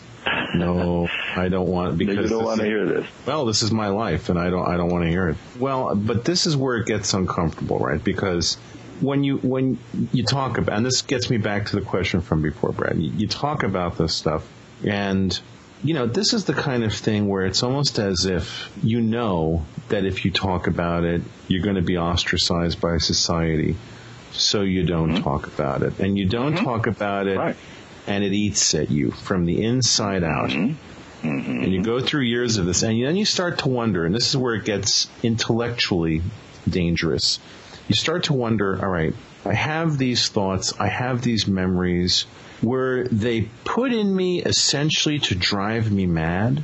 Were they instilled me with the knowledge that I'm going to try not to talk about them, and so the end result is going to be that I'm going to go nuts? Or if I talk about them, then I'm going to be ostracized by conventional society, so I will, in essence, destroy myself that way? Because it's almost as if once you've had these experiences, the outcome is never good. It doesn't have to be negative. It doesn't have to be. I think, you see, along the way on those 3 meetings, you are given a mission. And you can rest in some kind of comfort that nearly 40,000 people have filled out our questionnaire at this point. The majority of them are in the helping professions, doctors, nurses. Nurses are probably about the highest. Teachers, police officers, military officers have had these experiences as children. It began for me, and I decided to be bold enough to step out. And I was lecturing at a major university, and after I completed the lecture, there were 3 or 4 people waiting for me, and they declared themselves as faculty members at this university, and I thought, okay, they're really going to, tear me apart here, and they're going to ridicule me. They asked me to go to coffee, and I said, okay, get something to eat afterwards, have a bite. They sat down, and they began comparing, and we were of varying ages, but fairly close. I'm talking now when I was probably in my early 30s. We were all about the same age, and we all had identical childhood. Now, not in the same place, not in the same, but, excuse me, I meant to say childhood experiences. They admitted that they had contact at that age with whatever. Some people see an elf, some people see Jesus, some people see Moses, some people see some figure that catches their attention, that this is important, pay attention. And then recently now, and I'm talking about decades because, I'm in my 70s now, but recently then people say a UFO being, an extraterrestrial. That gives them and tells them that they have a mission in life. And then about the age of 11 or 12, something happens to them for a time in which they have to withdraw from the normal flow. It becomes an accident. It becomes a serious childhood illness, something where they have to pull back and become introspective for a time. And that intensifies. It causes them to go within. Well, as we talked, we were just astonished. We come from different states, different areas, different backgrounds, but we had essentially these same childhood experiences. That encouraged me then to elaborate and expand on a questionnaire that I had originally devised in 1967 to appraise and see if I could find a commonality in people with psychic experiences. Now I just made it mystical experiences because these all are individual mystical experiences. Now I'll address a question that I seemed to avoid before. Yes, I have made a decision that probably if I were to have remained in teaching, it would have become very uncomfortable for me. Already, some families were saying, I don't want him to teach my student, my child. I don't want this. And some people were saying, I don't want him. When this academic Plum declared that he was one of us, it had really, and I was blamed for that. As if somehow, I had got to him and hypnotized him and caused him to say that. So yes, there is ostracism. It's less now, but then the pendulum is swinging so that everyone feels that they're a ghostbuster. Everyone, there's a psychic group, I think, in any town, over 400 they have there, which is good and bad. I can't say it's bad, but it's positive and not so positive in that the whole field, and I stress again and again, you have to study, you have to discipline yourself, you have to train yourself. They read 2 books and see a special on History Channel and get a tape recorder and some little device that measures pressure, and they're Ghostbusters. Right. And now they are professional investigators. You need a particle generator. Got to ask Dan Aykroyd for one of his particle generators.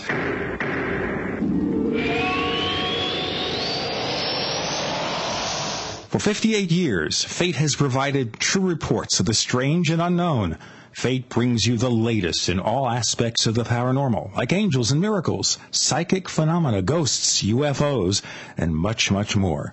To receive your complimentary Fate magazine, call now at 1-800-728-2730 or visit their website at www.fatemag.com. That's 1-800-728-2730 or www.fatemag.com. What are you waiting for? Your fate awaits. Gene and I love to hear from our listeners. If you'd like to share your thoughts with us, send your messages to news@theparacast.com. That's news@theparacast.com. And don't forget to check out our website at theparacast.com, where you can download past episodes of the show for free and visit our dynamic discussion forums. Also, please patronize our sponsors. Tell them that you heard their ads on the Paracast. They'll appreciate it, and we will too. This is Tim Beckley, Mr. UFO, reporting for ConspiracyJournal.com. Fascinated by the strange and unknown, things that go bump in the night, UFOs, time travel, Area 51, the Philadelphia experiment, shady government cover-ups? Don't be left out in the lunar cold. Sign up now for our weekly online newsletter and receive our snail mail catalogs. Go to ConspiracyJournal.com or email Tim Beckley at MrUFO@webtv.net. It's all out of this world. This is the Paracast with your hosts, Gene Steinberg and David Biedny. You never know what's going to happen next. You're in the Paracast with Gene Steinberg and David Biedny, our old and dear friend Brad Steiger. Not that old. Brad Steiger, author of many books, including Shadow World, recently reprinted from our friends at Anomalous Books. And by the way, you are talking here about the dark side, and that implies something that's unsavory, unpleasant, and that's the point here. These experiences you've been telling us about, I don't know they could necessarily be unpleasant, just experiences. Now, why do you regard them specifically as dark side? Are you saying they have a negative connotation, must have a negative connotation? What? Thank you. The reason I chose that, the first volume came out, the first printing of this in 2000. It said spiritual encounters, something about beautiful spiritual encounters that will change your life or something like that. But Patrick Ouija said, too, that, this isn't really an intensely spiritual book, I think it misleads. And I said, I've always felt that subtitle misleads. The reason I want Dark Side is because, guys, this is a cautionary book. This is a cautionary book. It's saying that they might be good, they might be bad. Find out. I mean, throughout time, people have been grossly misled. An angel of light has appeared. Well, you find out that angel of light is there to mislead you, to misguide you. Test the spirits, test the entities, test whatever. Is it really a psychic vampire? Now, again, Ouija board. Of course, the Ouija board, there's nothing. I mean, it's just a board, but it does, and it can open the portal for some people.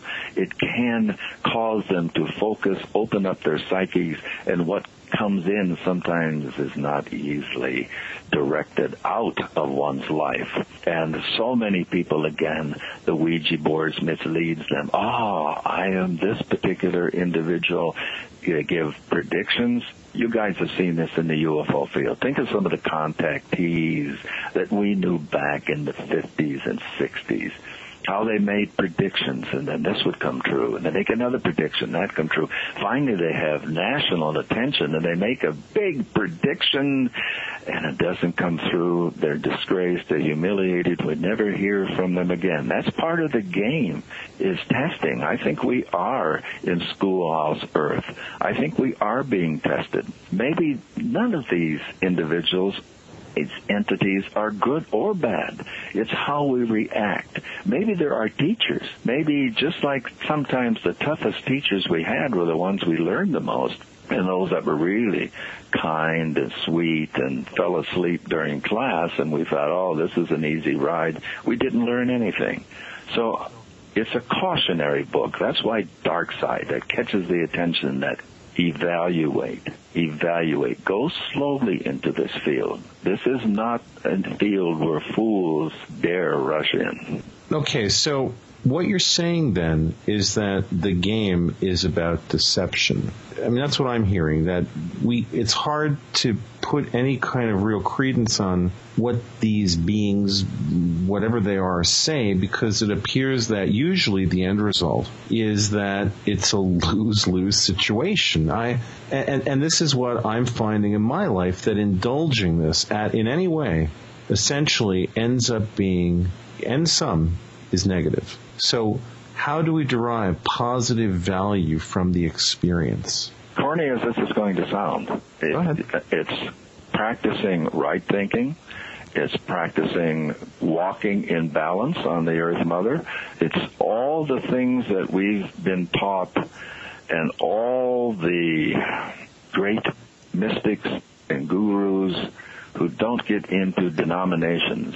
All the mystics of all the quote-unquote religious paths are saying the same thing. They're warning us about this, and they're telling us a path to take. Now, my experiences, I've learned it began very positive, then there were a couple tricksters. I learned to evaluate.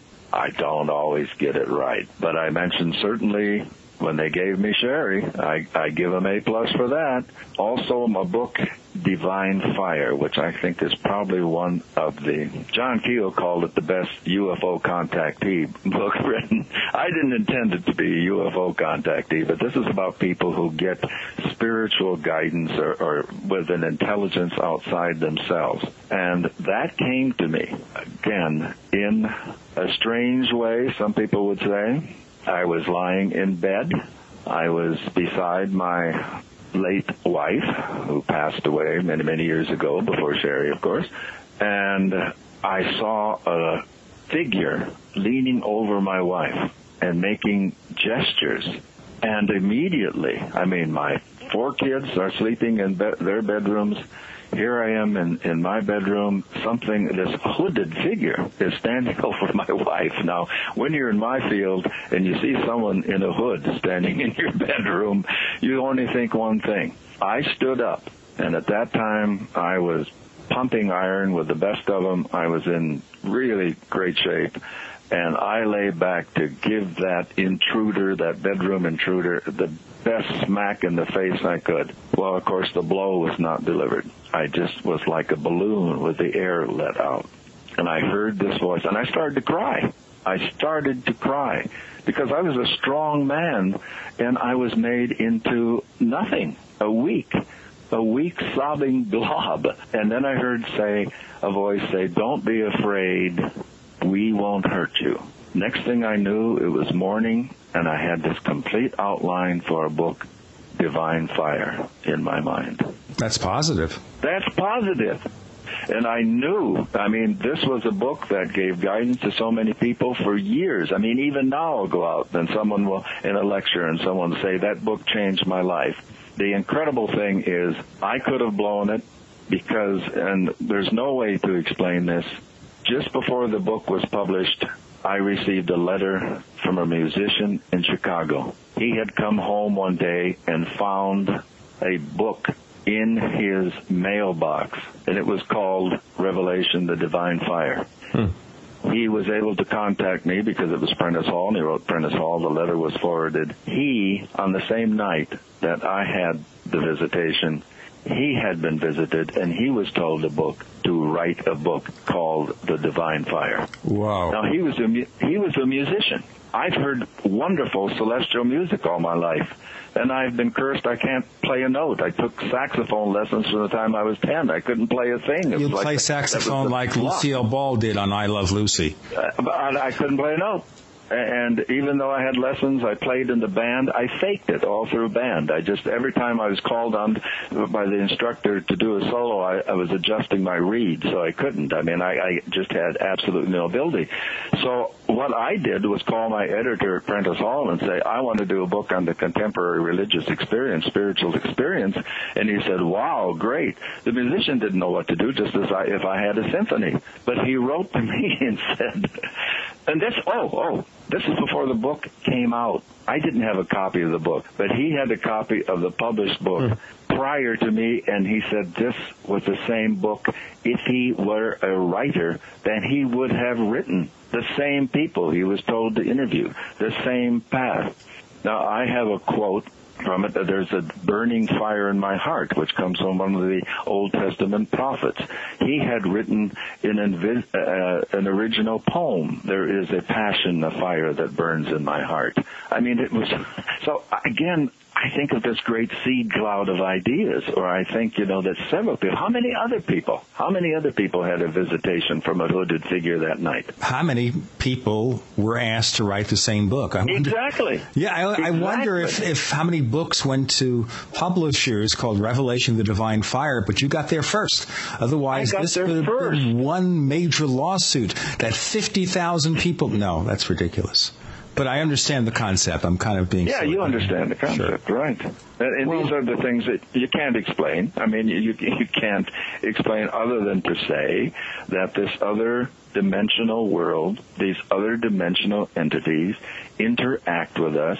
It's up to us how we appraise that, how we evaluate it, how we either utilize it, and then the danger is those who try to exploit it. Let's bring up one analytical note here, though, in what you just described, Brad. How does this intersect with the concept put forward by Carl Jung of the collective unconscious? Because that sort of sounds what we're talking about here. It sounds like multiple people get an inspiration or an idea at the same time. And we've seen this happen in scientific fields. We've certainly seen it in creative fields. What is the intersection with psychology when we're talking about this? Well, I'm very Jungian in my approach to things, which won't surprise you at all. So I accept that very much, and the collective unconscious and the zeitgeist and all of these things, I think, interact. We are all creative beings. Every one of us, we have that aspect of creativity. I think we live in an age now, I'm sorry, that blights creativity. All these tests, all these studies, the computer, my child is so bright, he's using the computer at 2 years old. But are they creative? Are they any more intelligent? Or are they just receivers? Do they just watch? Are we evolving into a species of watchers instead of doers? Well, I think... Yeah, it's almost as a society certainly trains us now to be good consumers. Exactly. The mindset of a consumer is very different than the mindset of a producer. And then we can get into a subject that we like to discuss from time to time, and that's the conspiracy aspect. Why? Here again, I think we have, and I hate to break it down like this, but for conversation. I think we have the positive beings, the negative beings, or the beings simply testing us once again. And I think we have those who have learned to exploit this energy. Alchemy, is but the practice of ancient wise gurus, so they thought, using angels. The whole idea is to get angels to do your bidding. Well, what kind of angels would come here to make gold, would come here to bring wealth and bring essentially corruption to other people? So we always have the people who have somehow learned to exploit this energy. Let's call it an energy now. We don't know what these entities really look like. As I said, this entity has appeared to me now 4 times, this hooded being. I never asked for him. If it is a he, it appears to be a he, and I don't think we should. Just like I don't think we should make efforts to contact quote-unquote spirits of the dead. I was horrified after the movie The Sixth Sense. How many parents wrote to me and asked, how can I teach my child to see dead people? God. That kid was scared to death. Yes, I swear to you. And and I said, no. I said, you don't do that. You don't force a child. I believe you can. I believe you definitely can make that child see dead people, see all kinds of horrible things in his bedroom at night. But you don't do that as a parent. If a child has mediumistic or psychic abilities, be kind, be understanding, guide him or her cautiously and carefully, but you don't force someone. And I think we always will have those who misunderstand that this creative aspect of us is a gift that we are to value highly to help others as well as ourselves. Listen, we're just about running out of time here, so I wanted to ask you once again, Brad, the book from Brad Steiger, Shadow World, True Encounters with Beings from the Dark Side, from Anomalous Books, available to all the usual offenders? Yes. And I appreciate that, I know you always do, give our website. We have a lot of material that we've added on there. There's a lot of articles under the S files. And we also have techniques. People feel things have gotten out of hand with their interaction because they thought they could control matters. We do have techniques. We do have exercises. We do have prayers, if you will, which are simply ways of blocking the interaction with these negative beings. They are in the S-Files. Scroll down. We have a lot of other interesting articles there. And, of course, you can see all of our books and pictures of our travels around the world, et cetera, et cetera, et cetera. All right. Well, we very much appreciate, as always, Brad, you coming on the show and talking about strange events, about the interaction that you've had with strange entities or beings over the years, and David sharing something that I didn't know before that he kind of didn't tell us. And I'm probably going to regret it. Yeah, I'm probably going to regret it. David, I would really appreciate it if you would, send me an email and share more, and we kind of talk about this a little bit more. Yeah, I'd like to do that. I'm just at a point now where I'm finding that indulging these topics is having an overall very detrimental effect on my life, and this is something we don't want that. We don't want that, and it need not be.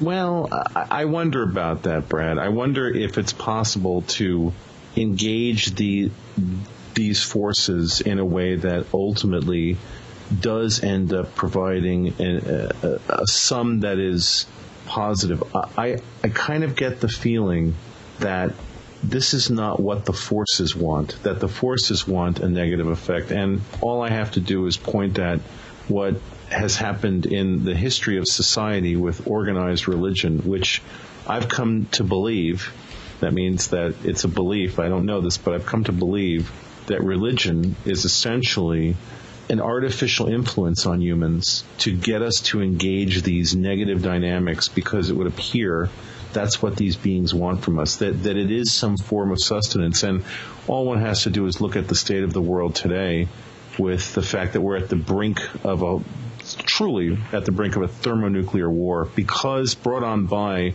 religion, vanity, and greed. And if we look at that, I won't disagree with you on that. Yeah. And that's why I emphasize the spiritual aspect and say that these are mystical experience, individual. And Dr. Walter Houston Clark, who has since left us, but he was professor of theology, shared with me a letter that one of my heroes, William James, it's not in Varieties of Religious Experience, but it was in a letter to a friend that James said, the mother sea and fountainhead of all religions lie in the mystical experiences of the individual, taking the word mystical in a very wide sense. All theologies and all ecclesiasticisms are secondary growths superimposed.